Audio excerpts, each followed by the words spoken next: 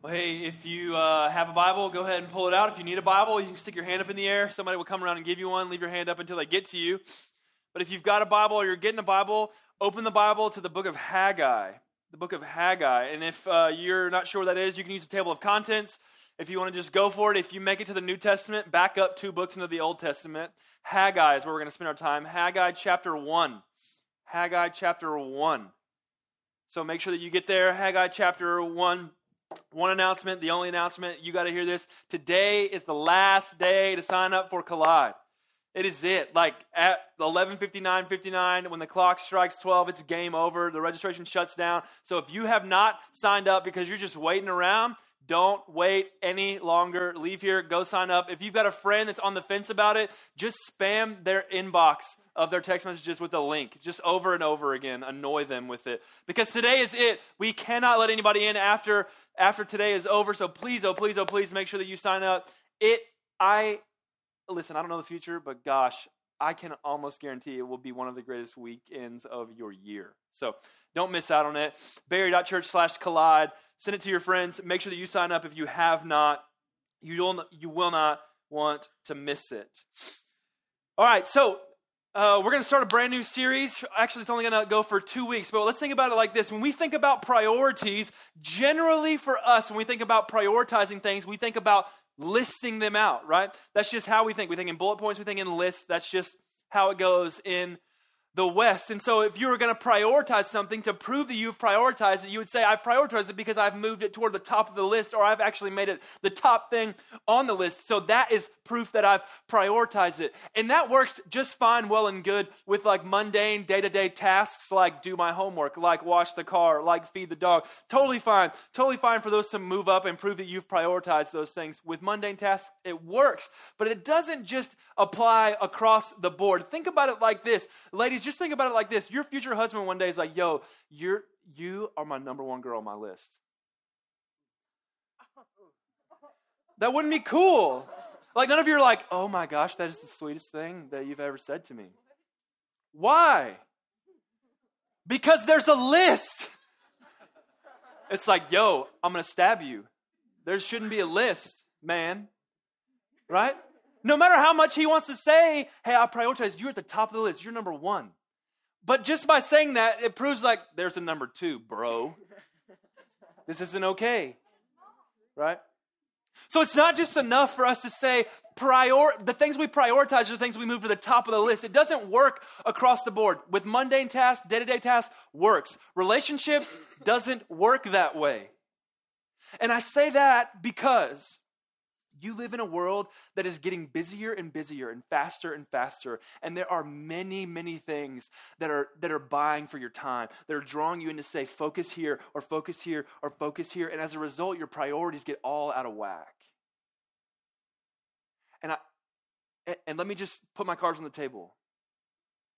We ought to get our priorities right by prioritizing the purposes of God. Now, what does that mean? Should we say, okay, well, my Instagram says God first. I have the motto in my life, God first. Is that really it? Do we put God number one? That's what it means to prioritize the purposes of God. Well, I think it's not enough just to say, God, you're number one. I think rather, God is just not one on the list. God owns the list. And so, prioritizing the purposes of God means, God, I'm fixed on you and what you desire and what you call me to do and where you want me to go, and I will make lists based on that reality. That you're God, and you are my priority. Your purposes are my priority. And so every priority that comes underneath that will come off of that reality. That you're God, and you own the list. And so for the next 2 weeks, for 2 weeks, we're going to be in this series called Priorities. Revealing what we value most. Because here's the deal. We prioritize what we value most. And what we prioritize, we always pursue. What you value, you prioritize, and what you prioritize, you pursue. And so I hope that as we look at this book called Haggai, we would get this example from the Israelite people. And we would learn from them what it doesn't mean and what it means to prioritize the purposes of God. So I'm going to read Haggai chapter 1, 1 through 15. So just follow along with me. Just follow along the story with me, and we'll break it down in just a minute. In the 2nd year of Darius the king, in the 6th month, on the 1st day of the month, the word of the Lord came by the hand of Haggai the prophet to Zerubbabel, the son of Shealtiel, governor of Judah, and Joshua, the son of Jehozadak, the high priest. Thus says the Lord of hosts, these people say the time has not yet come to rebuild the house of the Lord. Then the word of the Lord came by the hand of Haggai the prophet.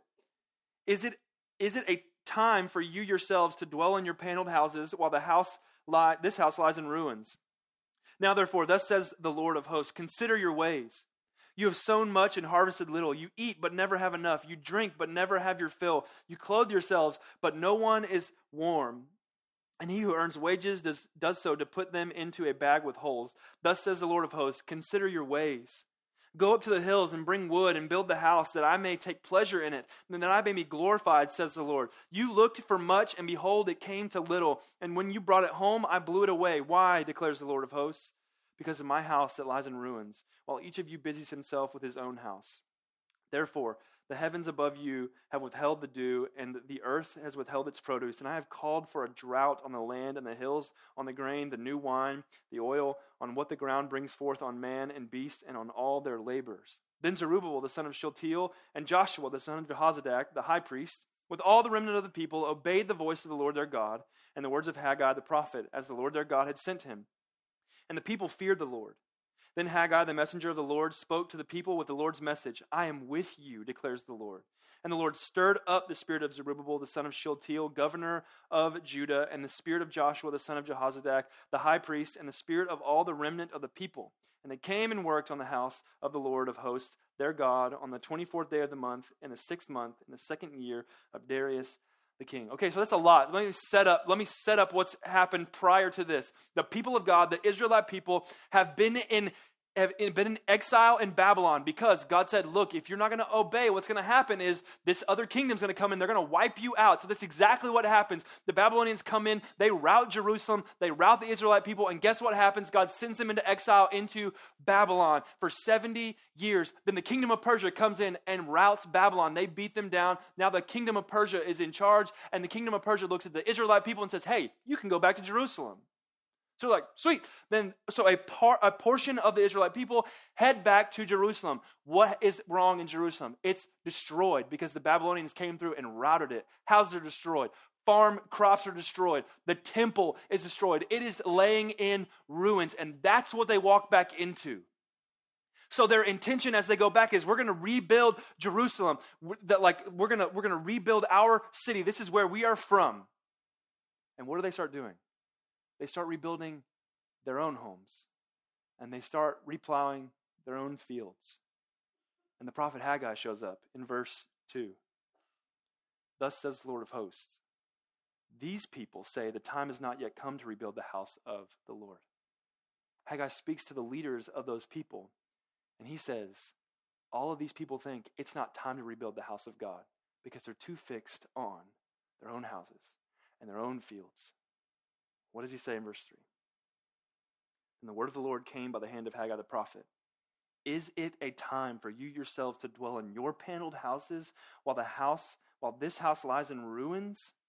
Now therefore, thus says the Lord of hosts, consider your ways. God is speaking through the prophet Haggai and saying to them, do you really have the right priorities here? Do you really have the right priorities? Because the reality is this: they have prioritized their own personal gain and their own personal comfort over the purposes of God. They have prioritized their own personal comfort and their own personal gain over the purposes of God. And if we're not careful, we will do the same thing. With good things, right good things. Is it good for them to rebuild their houses? Yes. Is it good for them to replow their fields? Yes. Not while forsaking the purposes of God, though. So, do we have misplaced priorities? Do we put our own personal gain and comfort over the purposes of God? Maybe in good things. Some things that we generally misuse is our time. Are we prioritizing our personal comfort and our personal gain with our time. It's good things. You can use time for good things. I'm not just talking about evil things. I'm saying with time, you can work on school. With time, you can come to church. With time, you can love on your family. With time, you can play sports. Those are good things. But are we prioritizing those for our own personal comfort and gain, or prioritizing them for the purposes of God? What about your money? You can use money for good things. Food, clothing, even helping people. But are we prioritizing that for our own personal gain, for the purposes of God? What about our talents and abilities? Those are good things. Some of you are brilliant. Some of you are so good at sports. Some of you are so creative. Are you using those things to prioritize your own personal comfort and gain, or to prioritize the purposes of God? Maybe you can ask yourself this question to reveal whether or not you have misplaced priorities. Is what I am doing an effort to advance God's agenda or my own? Is what I am doing with my time, is what I am doing with my money, is what I am doing with my abilities and talents, is what I am doing with those things to advance God's agenda or my own? Because if the answer is my own, you've found that you have misplaced priorities. Well, maybe the question from you is this: so then, does that just mean, does having the right priorities just mean like we should just read our Bible all the time, be praying all the time, be at church all the time, or like do those things and say, yo, I do this for God, and point up at the sky, and then we've got right priorities? No. It would be great for you to prioritize reading the scriptures and praying and being at church with the people of God. Those are right good things, but those are only products of, results of people who have prioritized the purposes of God. Those are not the only things that God is after. The purposes of God are far greater than that. Those 3 things, those 4 things, are just a few results of what it looks like to prioritize the purposes of God. We should read the Bible. We should pray. We should be at church. We should give glory to God for the abilities that we have, for the things that God has given us. We ought to return praise to God for that. But that's not all that it looks like to prioritize the purposes of God. To prioritize the purposes of God is to be consumed by that. It's to say, I will leave behind what you need me to leave behind. I will begin what you need me to begin. I will go where you want me to go. I will stay where you want me to stay, because God, your purposes are greater than mine. I have prioritized them over my personal gain, over my personal comfort. So if it costs me gain, if it costs me comfort, I will go your way because I've prioritized your purposes over my own. That is how you know whether or not you have placed your priorities rightly. Now, the question hopefully is, why would you want to do this? What would be the motivation? Well, we get some help from the Israelite people. Look back at verse 7. This is what the prophet Haggai says to them. Thus says the Lord of hosts, consider your ways, think about your life. Verse 8, go up to the hills and bring wood and build the house. Why? That I may take pleasure in it and that I may be glorified, says the Lord. What is God saying? The motivation for them to obey what God said to do. Hey, why should we go and rebuild the temple? Why should we prioritize the purposes of God over building our own homes? This is what God says in verse 8, because I take pleasure in it and I'm glorified by it. The first motivation that you have to prioritize the purposes of God is that God is pleased when you do that and he gets tons of glory from it. And that by itself ought to be enough for us to go that way. That God is pleased when we prioritize his purposes, and he gets tons of glory from it. And if you're thinking in your brain, that seems really selfish of God. It seems really selfish of God for him to say, hey, do what I want, prioritize my purposes, because then I get glory from it. If you're thinking that's really selfish of God, it's not selfish, it's kind. Because whatever is pleasing to God and whatever is glorifying to God is ultimately for our greatest benefit. God will not ask you to do something that he is pleased with and glorified by that is not ultimately for your greatest benefit, because that's what God is about. Listen, so often we get tricked into thinking if we're going to live a life that's glorifying to God, it means that it will not be for our good. That's false. God is actually inviting you into the fullest life possible. So to live a life that is pleasing and glorifying to God is actually to live a life that is for your greatest benefit. The problem is we've just believed lie after lie about what actually is the good life. So we ought to prioritize the purposes of God because God's pleased with it and glorified by it. And ultimately, that's for our benefit. That's ultimately for our benefit. The second thing that we should be motivated by to prioritize the purposes of God. Because the consequences of not prioritizing the purposes of God are significant. The consequences are significant. The consequences of unfaithfulness are significant. Look at verse 9. This is God speaking. You looked for much, and behold, it came to little. And when you brought it home, I blew it away. Why? Declares the Lord of hosts. Because of my house that lies in ruins, while each of you busies himself with his own house. Therefore, the heavens above you have withheld the dew, and the earth has withheld its produce. And I have called for a drought in the land and the hills, on the grain, the new wine, the oil, on what the ground brings forth, on man and beast, and on all their labors. What's the consequence of not prioritizing the purpose of God for these people and for us? Lack of blessing. God withholds his blessing from his people here in Haggai because they are not prioritizing the purposes of God. Did you see what it says? It's like, look, you've worked really hard. You've gone into the fields and you've just worked your butts off to harvest stuff.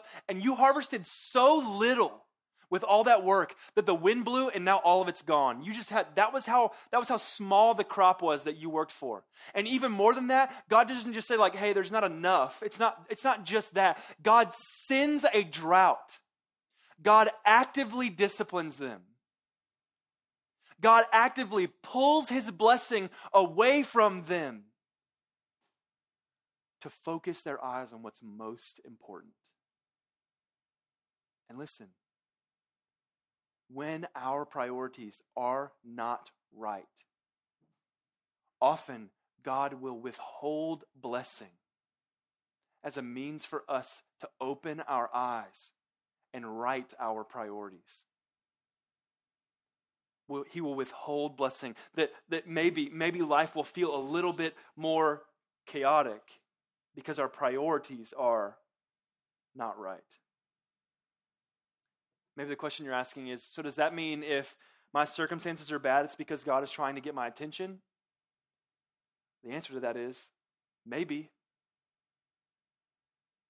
The way that you would figure that out is to do what the prophet Haggai says to the people.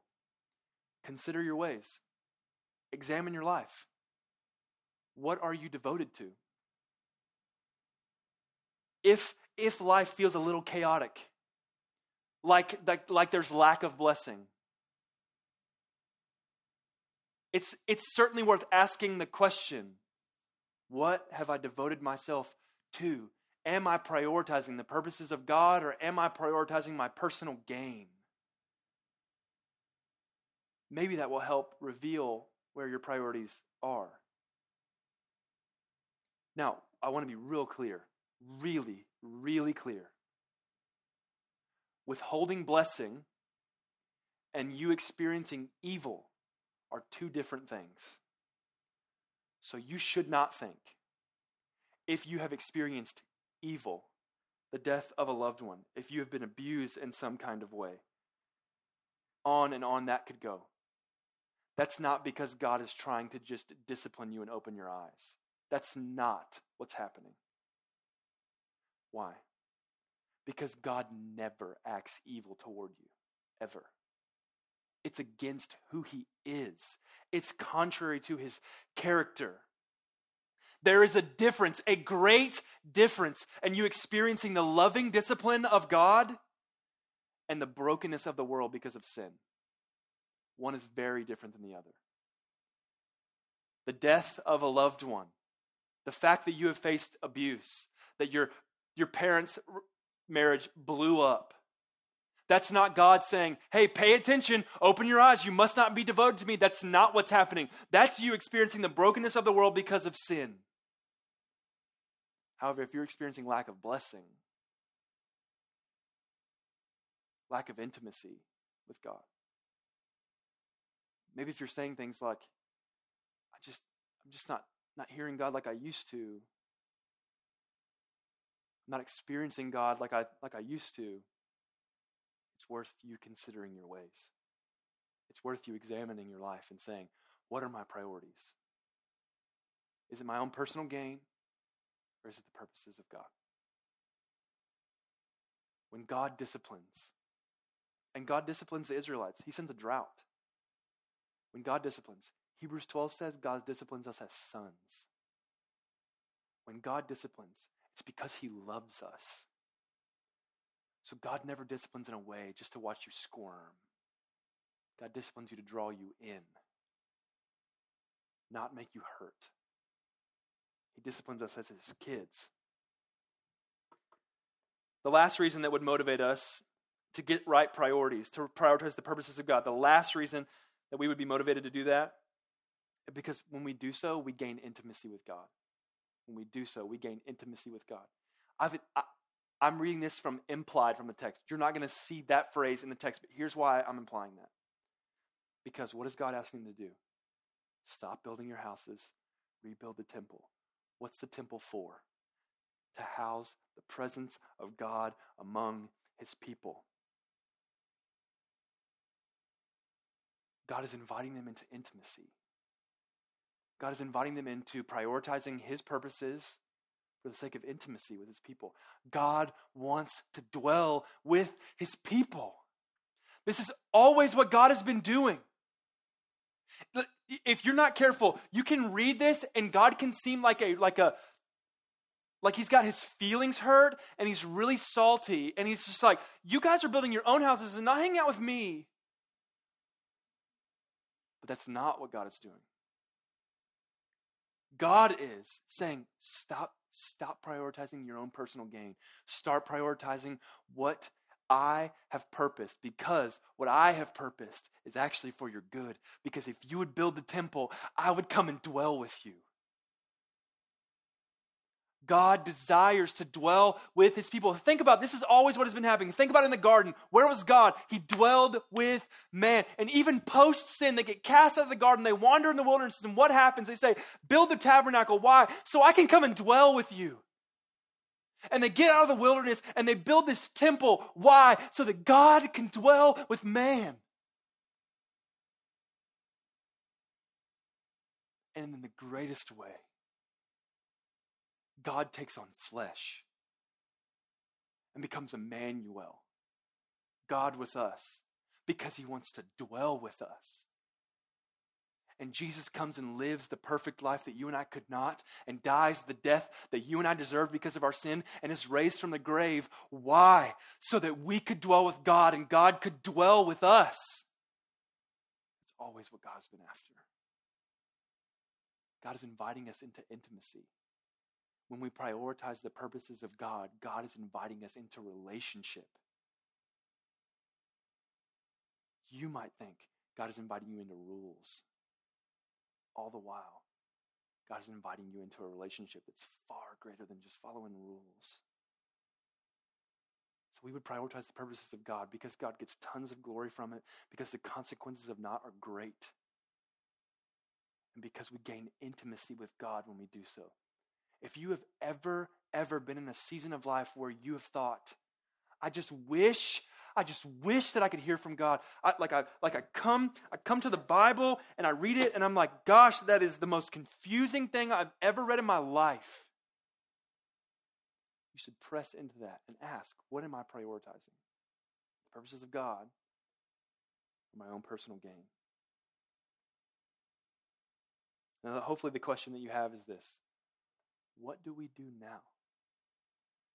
Okay, kid, maybe I've helped you realize maybe your priorities are a little bit out of whack. You've prioritized your own personal gain or comfort over the purposes of God, and you are thinking in your brain, how is it that I prioritize the purposes of God? This is for me also. How do we prioritize the purposes of God? Here's the first thing. You ought to repent.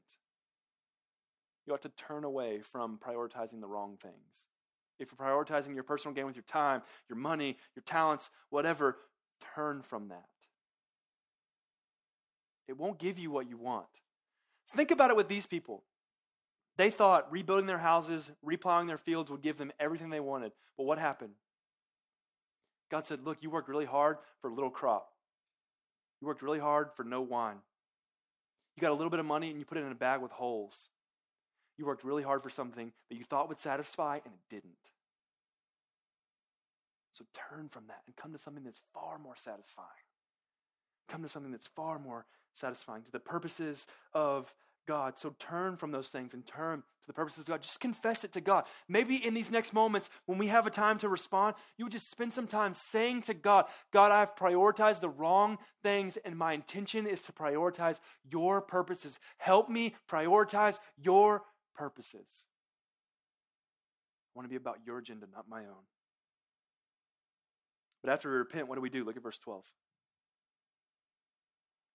Then Zerubbabel, the son of Shealtiel, and Joshua, the son of Jehozadak, the high priest, with all the remnant of the people. So now everybody involved, what did they do? They obeyed the voice of the Lord their God and the words of Haggai, the prophet, as the Lord their God had sent him, and the people feared the Lord. So you should repent, and then you should obey God. You should do what God says. Prioritizing his purposes look like living how God desires you to live. Do what God desires. Go where God wants you to go. Do what God calls you to do. There's a promise attached to that. Look at verse 13. Then Haggai, the messenger of the Lord, spoke to the people with the Lord's message. I am with you, declares the Lord. The people obey God, and what does God bring? Presence. So hear me. Sometimes obedience is scary. Sometimes obedience can cause anxiety. I get that. God will never, ever call you to step out in obedience to a place that he will not go with you. God promises presence. He says to the people as they step out in obedience, I'm with you. I'm with you. That ought to be comforting to us. So we should repent and we should obey. We should obey. And maybe you're here with this. Kid, I hear you.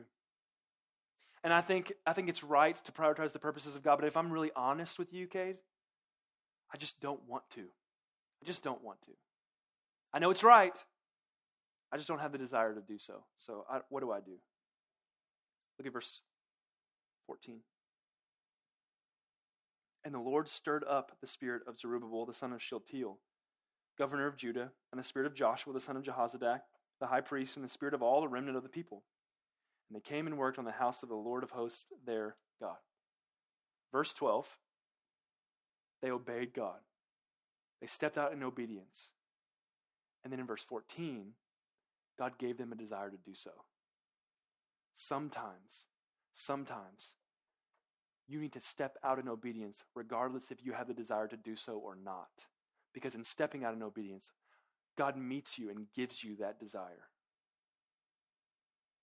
I'm not saying that you shouldn't want to desire obedience. I hope that God would transform you to the kind of person that just naturally desires to obey because you know it's best. But in the moments when you just are having a hard time and you're like, I know this is right. I know I ought to do. I know I ought to go. I know I ought to be, fill in the blank.